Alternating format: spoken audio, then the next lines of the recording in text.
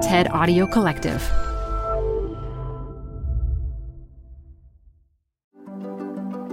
This is TED Health. I'm Dr. Shoshana Ungerleider.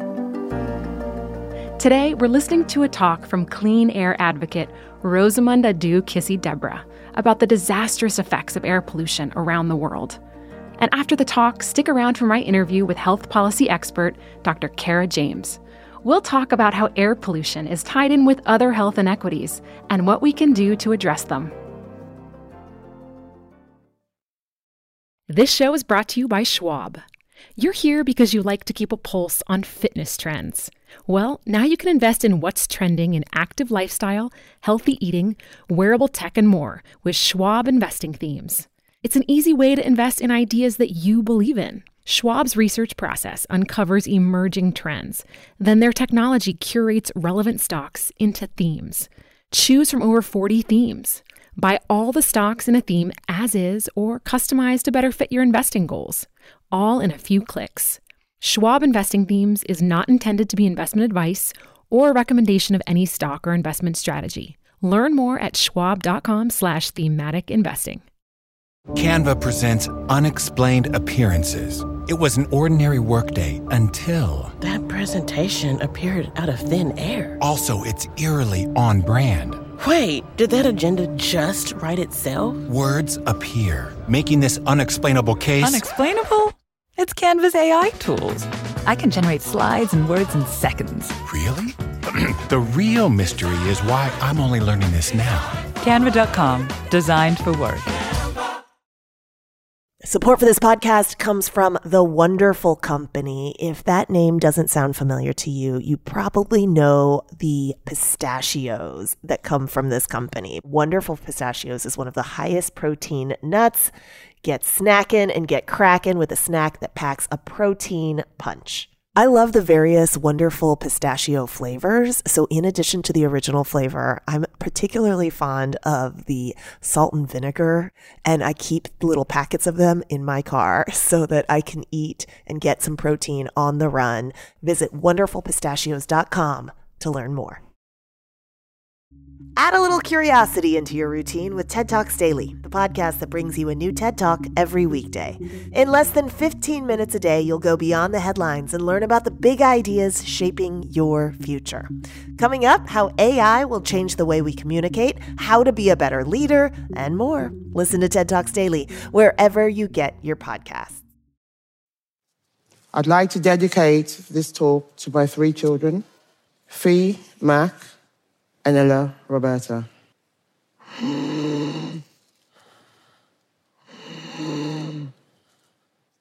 If I stop breathing for 2 minutes, I will die. It is the simplest thing that all of us do unconsciously, about 20,000 times a day. So normal that we forget that breathing is the essence of life. My daughter, Ella Roberta, stopped breathing frequently and was resuscitated numerous times by me at home and in hospital by her doctors, until suddenly, on the 15th of February, 3 weeks after her 9th birthday, she took her final breath. Ella was a healthy, clever, sporty, and funny girl. She had a lot of musical ability. At the time of her passing, she already played a dozen instruments. She was exceptionally good at football, cycling, skating, swimming, and dancing. Ella was a great writer, and she was also pretty good at art. At the time of her passing, she had a reading age of 15 years. When she was 6, the simple act of breathing became the biggest challenge of her life. I rushed Ella to hospital 28 times in 28 months when she suddenly began suffering severe respiratory issues. She was diagnosed with life-threatening asthma at the age of 7. She was admitted into intensive care 5 times and put in an induced coma to save her life when her lungs gave up on her.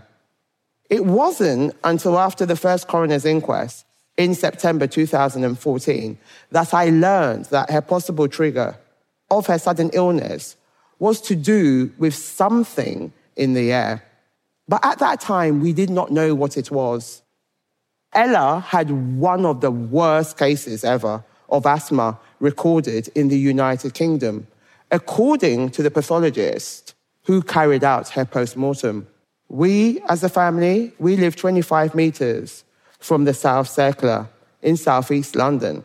It is one of the busiest roads in the UK. I later learned that air pollution around our home was persistently far above the levels deemed acceptable by the WHO. On every walk to school, every bike ride, every time Ella went outside, her body was absorbing invisible toxic air spewed out by petrol and diesel vehicles. A second inquest into Ella's death, just in December 2020, the coroner, Philip Barlow, he concluded that it was the excessive illegal levels of air pollution not only inducted her asthma, but it was the highest ever on the night she died. As a result of this, Ella is the first person in the world to have air pollution listed as a cause of death on her death certificate. Ella's story is unique, I admit, but her experience is shockingly ordinary. In too many countries around the world, air pollution exceeds what the WHO tells us is acceptable to breathe. Fossil fuels, everyone, they're killing us. Almost 1 in 5 premature deaths are linked to air pollution from fossil fuels. That is 8.7 million people a year dying from heart attacks, cancer, strokes, dementia, depression, stillbirths, and miscarriages. And that's just the start. Children are the worst affected due to their lungs still developing. Air pollution stunts the development of lungs and brains. Scientists, believe it, are finding soot in mothers' placentas, meaning unborn babies are directly exposed to the black carbon produced by motor traffic and fuel burning. Like Ella, 93% of children around the world are breathing unsafe air. The real tragedy of this is we know how to solve this public health crisis. We need to shift from toxic fossil fuels to clean, electrified, public and active transport. The second inquest into Ella's death made it abundantly clear Ella would still be here, alive today, if air pollution around our home had been within the WHO acceptable limits. Air pollution is an invisible global pandemic. It's a silent killer. Do you know what? Unless you clean up the air, you will never resolve climate change. Do you know why? It's linked to global warming, acid rain, effects on wildlife, depletion of the ozone layer. But for me, this is personal. 8 years after Ella's death, I still visit respiratory doctors with Ella's siblings who continue to be impacted by excessive air pollution. The WHO recently strengthened its guidelines, and the evidence shows us there is no such thing as safe levels. Every country in the world must enshrine these new WHO guidelines into law now. I'm putting them on notice. I want every government to guarantee their children the chance to live a full and healthy lives, to be able to fully and safely breathe. Breathing clean air is every child's human right. Governments have a duty of care to protect their citizens. The fight to breathe clean air is real. When I say breathe life, you say clean air is our right. Breathe life. Thank you for listening. Thank you very much. Canva presents stories to keep you up at night. It was an ordinary workday until... The Singapore presentation is at 3 a.m. The office was shocked. But that's when we sleep. Maya made it less scary with Canva. I'll just record my presentation so Singapore can watch it anytime. Record and present anytime with Canva presentations at canva.com. Designed for work. This show is brought to you by Schwab. You're here because you like to keep a pulse on fitness trends. Well, now you can invest in what's trending in active lifestyle, healthy eating, wearable tech, and more with Schwab investing themes. It's an easy way to invest in ideas that you believe in. Schwab's research process uncovers emerging trends.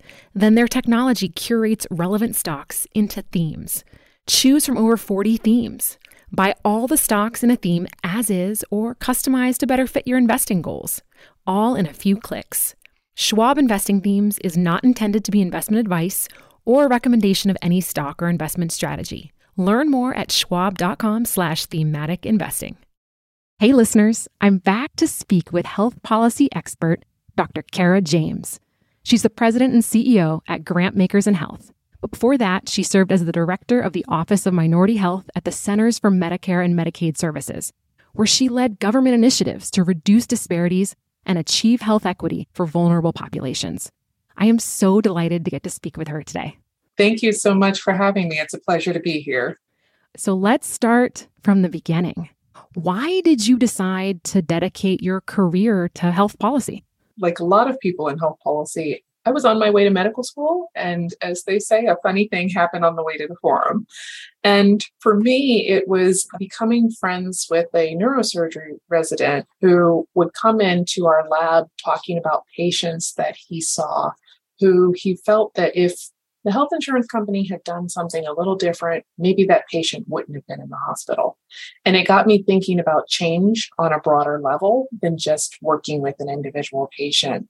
And I would say that I've always been thinking about those individuals who are underserved and how you work with them. But that sort of opened my lens a little bit to health policy and the opportunities there. So I want to talk a little bit about in the U.S., why, from your perspective, isn't our public health system where it should be? And do you think it's possible to get us there? Yeah, so how much time do we have? Right. One of the reasons our public health system isn't where it needs to be is I think public health has a messaging problem. And part of that speaks to most people couldn't define what public health is. We have the 10 essential services that are provided by public health, the multiple purposes that it serves. And that doesn't fit very easily into something that is explainable in a 5-10 second soundbite.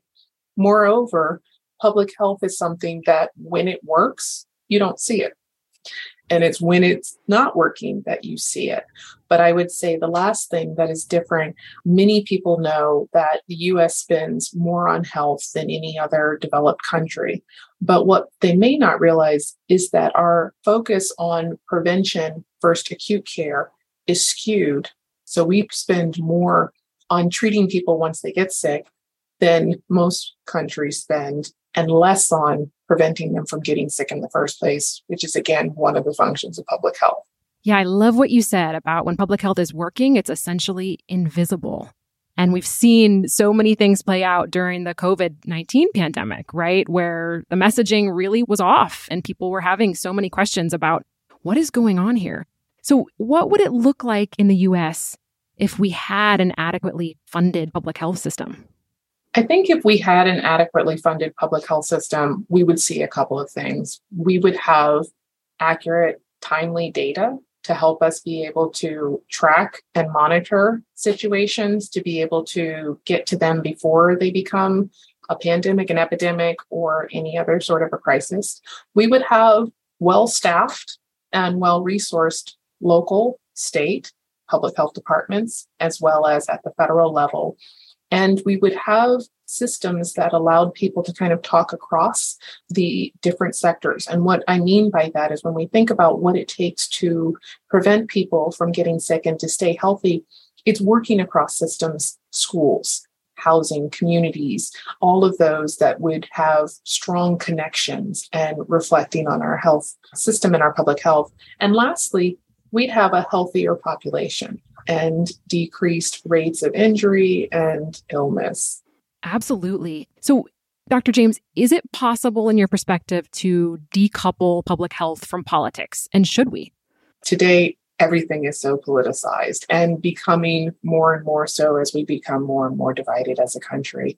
As we have seen in terms of the things that public health focuses on, water crises, environmental toxins, vaccines, they don't have a political affiliation. They are ones that everyone needs access to. And when we think about one of the other things that public health does, which is respond to crises and some of the disasters that we see, those affect everyone in a community, regardless of their political affiliation or whether they even have a political affiliation. So it is important that we figure out how to decouple our public health system from the politics to be able to make sure that everyone can stay as healthy as possible. It certainly is critical. And what's at stake if we don't invest in public health?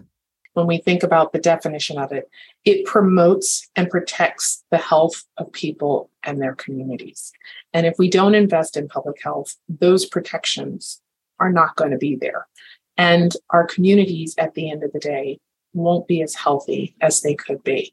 Public health is kind of the equivalent of airline safety. No one really focuses on it until a plane crashes, and then we want to know what happens. And we don't want our public health system to crash because at the end of the day, it really is about the health of ourselves and our communities. I love that example. That's a perfect one. You really are only paying attention if there's a crisis, and we can't function that way, right? What about on the individual level? What are the ways that people can support public health in their own communities? Yeah, so people can support public health in a couple of ways. One, learning about it, learning about the many things that public health systems and public health departments do to help their communities. Things people may not be aware of, like bike safety, where they have drives to give bike helmets or to help in educating kids on how to ride bikes and learning about their street safety. Things related to helping parents with newborns install that car seat so they know how to take care of their newborn. Vaccines, of course, working with schools to educate kids about nutrition and health and wellness. Years ago, the Flint water crisis, understanding that they're working in that. So that's one thing, educating. And the other thing is to make sure that we are supporting. One of the challenges I didn't mention is how it's financed. So our financing for public health is not structured to go long-term and to meet the needs. It is kind of a crisis to crisis sort of funding that we have, or one that is time limited, which is hard to plan. When we think about budgeting in our households, you need to know how much money is coming in to figure out what the programs are going to be and whether or not you're going to get the funding or whether or not there's going to be enough funding for the things that you need is a challenge. And we need to do a better job supporting our public health system in that respect. Dr. James, what are some examples of recent public health initiatives that you think deserve recognition? And do they make you feel hopeful for the future at all? So some examples that I think about lifting up the fact that we have an opioid epidemic and the data that was used to know which communities are suffering the most and how we've been able to identify resources to get into some of those communities. Some people may have heard about work related to an HIV hotspot in Indiana, where people were able to see that there was a cluster that was arising and able to deploy resources to contain that so that it didn't spread to other communities. We talk about seatbelts, making sure that we have seatbelt laws and that kids and families are riding in cars safely has significantly decreased the number of car accidents, fatalities that we have. And then the other thing I think about in sort of the more recent past, smoking bans indoor so that everyone can breathe a little easier and enjoy meals and not have that secondhand smoke. Those are all things that public health has really helped to be part of and to drive in public health initiatives that also involve advocates and community groups to help push for that through understanding how important they are. So when you ask, am I hopeful? I am. We have a long road ahead of us and it's an uphill battle, but I am hopeful that we can get there. I think that helping people understand the importance of it and how public health does affect their lives in positive ways, and more importantly, what happens if it's not there, I think can help sustain and encourage more people to get involved to help support the public health system that we need. Dr. Cara James, thank you so much for joining me today. I certainly learned a whole lot, and I really appreciate all the work that you do in the world. It's so important.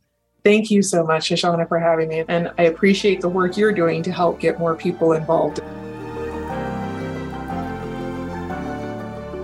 Thanks so much for listening today. This episode was produced by Joanne DeLuna and fact-checked by Ted.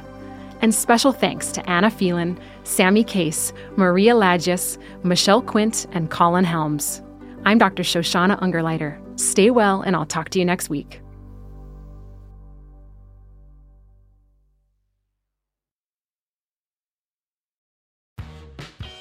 You're growing a business, and you can't afford to slow down.